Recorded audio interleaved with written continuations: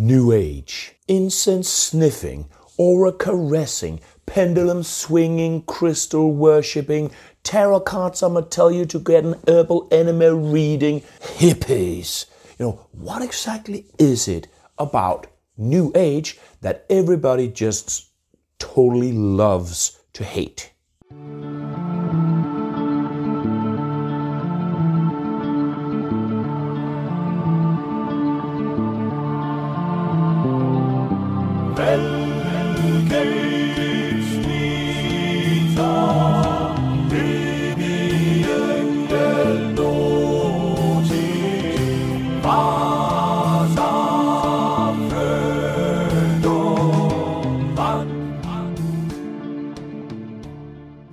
Understanding New Age is an issue that's actually quite relevant to contemporary engagement with rejected traditional knowledge forms such as Nordic animism or perhaps other forms of Euro-traditional knowledge. So, in this and in the coming video, I'll try to address New Age a little bit. This first video here is mostly about the background to this most reviled position in spirituality today, because looking at the background actually teaches us quite a bit about the knowledge domination in the West, and thereby about the rejections that have pushed animism out of modern European culture. Like most people in my generation, I have spent most of my life defining myself in opposition to New Age, but observing this harsh condemnation on New Age, that actually started to spur my interest. If you look for the words, "What is New Age?" on YouTube, for instance, you'll find numerous evangelist preachers invoking hellfire and brimstone, on why New Age is of the devil. You will find pagans and heathens labeling New Age a superficial and inconsistent way of engaging the past in opposition to their own rather horrid abuse of the concept historical, or you'll find politically engaged people who'll be telling you that New Age is an extractive mining of indigenous people's culture, which indeed sometimes it is. Or you'll find modernist atheists like the idiot Richard Dawkins, who's not a scholar of religion and exactly therefore is basooning out these mid-20th century sort of colonized ideas of ridding the world of barbarous superstition and self-appointed gurus and all that. If you listen to him, then you'll be told stuff like, "And yet, into this better world that reason has built, primitive darkness is coming back, a disturbing pick and mix of superstitions. Where better to start my journey than a New Age fair?" You can also find people jumping up and down on the undeniable and relevant, yet perhaps not exactly central fact that during the extreme low point of global COVID weirdness, some New Age practitioners were in fact protesting beside outright fascists. And guess what? In a video on this very channel here, you can hear yours truly say rather idiotic stuff like this. Now, one very contemporary way of personally engaging Nordic heritage is New Age. And I actually wanted to make a video about New Age, but I changed my mind and decided to focus in a slightly different topic, and that's bullshit. So this is the video where I will be looking a bit more seriously at the historical background to New Age, as well as this surprisingly intense hate campaign against New Age. And of course, are all these accusations false against those aura-reading New Age hippies? Nah, they're not completely false, and I'll also try to outline a little bit part of the problem. But mainly, it just spurs my interest that something which is that universally bedeviled, it just seems that it has to strike some important chord somewhere, somehow. First of all, New Age actually isn't particularly new. Central parts of it are actually ancient, and its roots are so old that they are actually pre-Christian. Second, if you're a follower of this channel, there's a fairly good chance that you yourself are somehow associated or adjacent to New Age, even though you might not completely admit it. Third, is that necessarily so deplorable or even particularly stupid? Perhaps not. And fourth, well, actually, point number four is probably too controversial to share in public. So if you want to hear point number 4, then become a Patreon supporter. The roots of New Age are found in Western esotericism. So that is where the story of New Age should begin. The history of esotericism is a core topic for understanding the patterns of ideological domination that defines us as Euro-descended ethnicities and as white people, particularly that historic becoming white people. Looking at esotericism's opens ways of thinking with the dominated ways of knowing, rather than just continuing to roll along with the knowledge forms of the dominators. And it implies thinking with deep connectivity as an alternative to identitarian nationalisms that many today regard as normative. Particularly, European ways of knowing have always been rather closely linked with Near Oriental thought. And this goes all the way back. The people, for instance, who want to pose European polytheisms and thought in some sort of opposition to, for instance, Middle Eastern thought and religiosity, they're straight up bullshitting.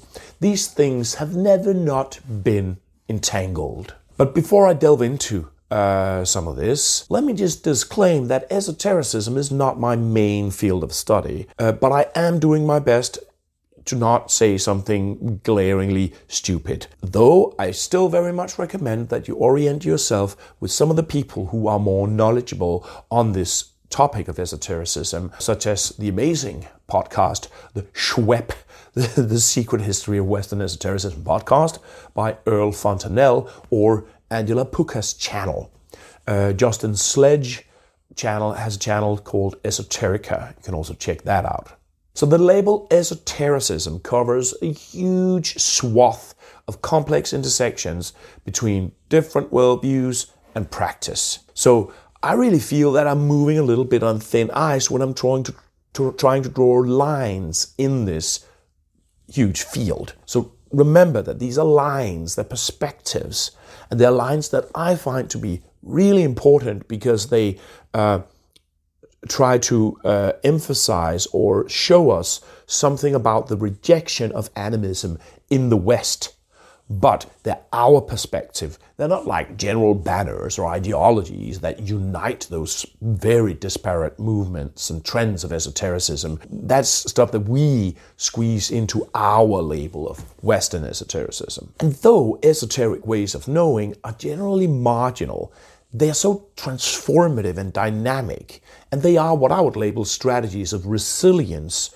And this implies that they also merge themselves in with more normative ways of knowing. And this is also something that you see through millennia, from the early church fathers adopting late Platonic thought all the way up to today, where you have corporate control systems that will be taking in stuff like mindfulness meditation as stress treatment in order to dodge responsibility for overworking their employees. And paradoxically, esotericism then sometimes ends up being blamed for some of the abusive stuff that's associated with power, and thereby, in fact, from the normative knowledge forms. I mean, whose ideology exactly do you think has probably created or legitimized more cruelty?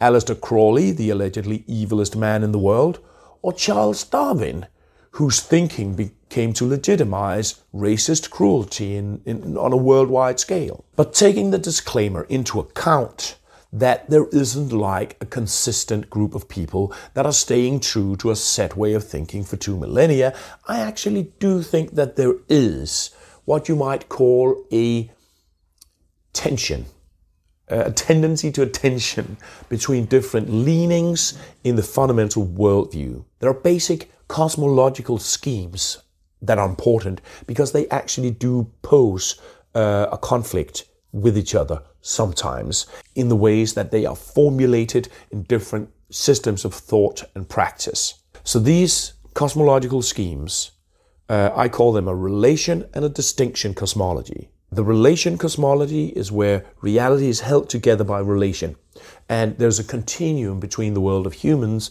and the other than human realities and persons. We are relations to Raven. The distinction cosmology is characterized by reality held together by borders or distinctions, boxes, categories.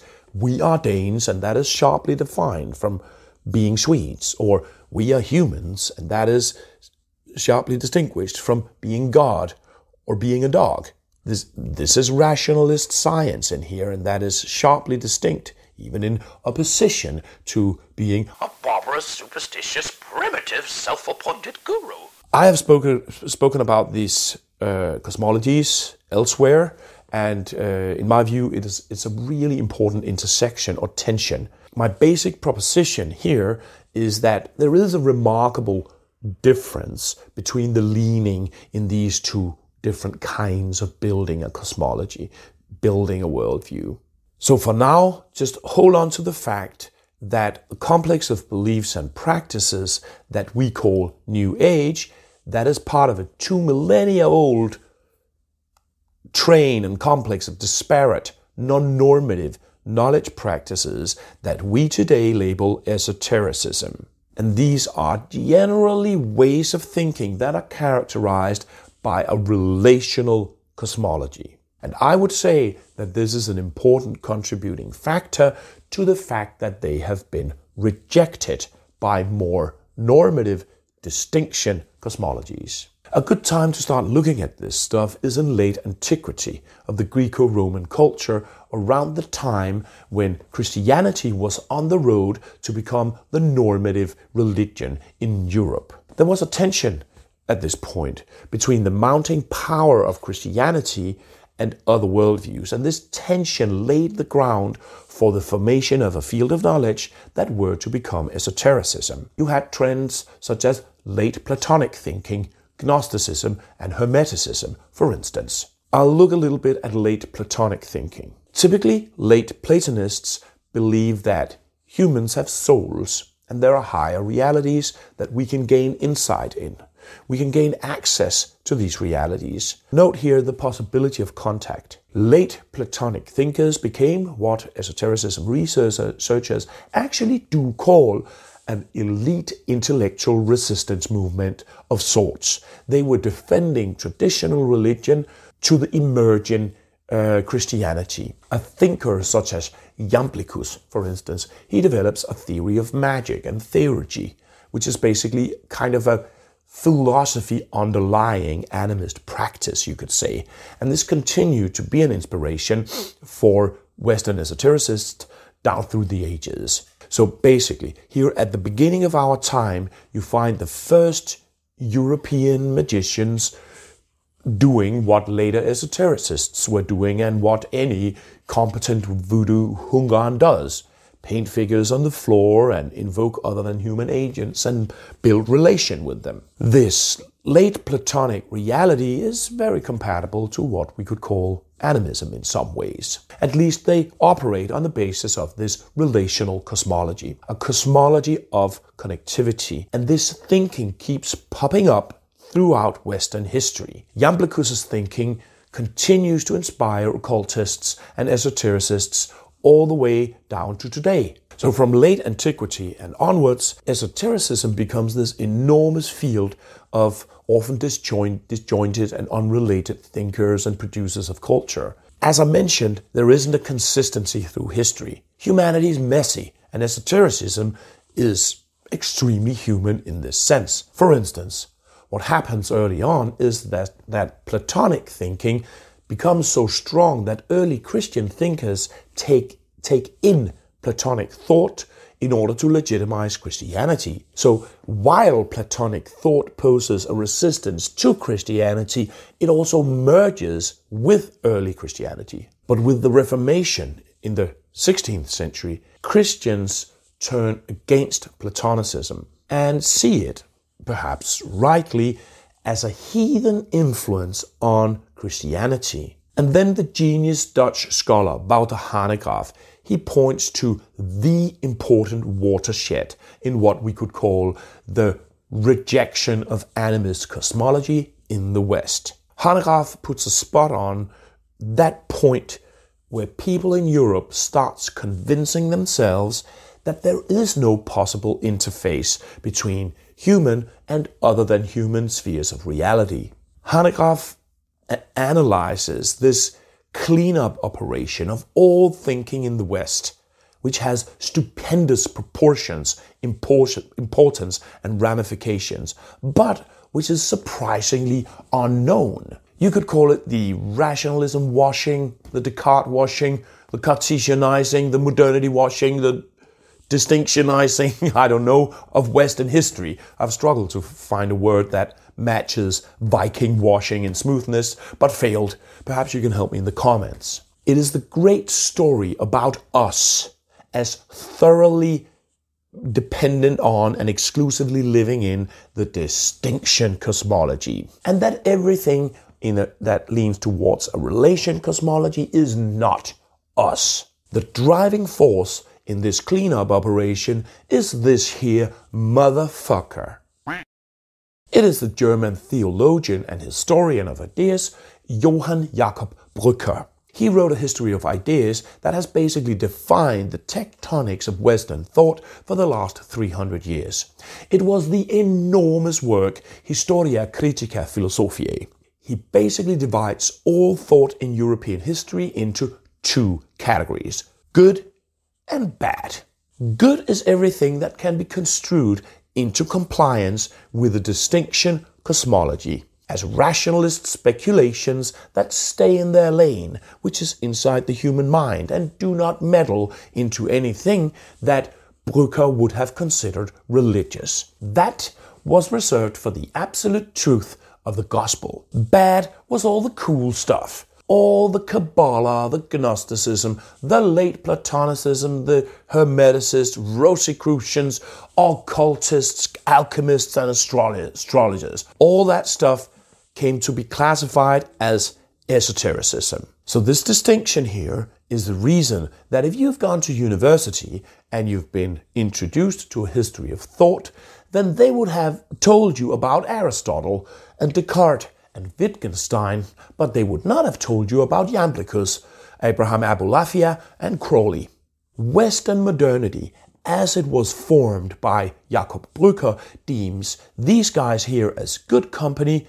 They have the stamp of approval as rationalist thinkers and thereby positive contributors to European modernity. These guys here are bad company, because their thinking makes presumptions about connectivity between humanity and others in the world, or the other than human.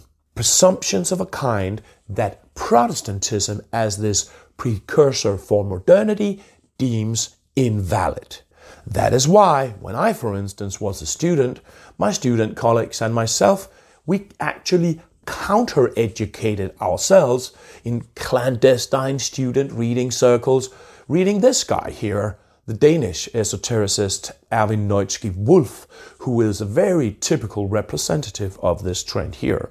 And this was before new animist thinking became strongly represented in the academic scene, with this trickster voice that I believe actually dissolves this distinction here in some ways, because new animist thinking successfully speaks a relational reality from the authoritative, normative academia positions. But that's a little bit of a different story. Now, there is a tendency to say that what goes on in here is probably racist, elitist, totalitarian, sexist, misogynist, and Eurocentric. And in some cases, that's totally the case. In some cases, not. The students that was reading Erwin Neutzsky-Wolf back in the 90s were actively involved in anti-racism, motivated by this subaltern worldview that we were immersing in. And also, there's just another little detail there.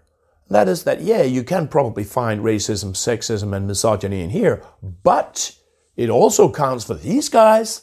There's a tendency to deem esotericism as really bad because bad stuff is sometimes going on in there. But exactly whose knowledge was it that prescribed abusive politics for 2,000 years? Was it the normative forms of knowledge, or was it the rejected subaltern forms of knowledge?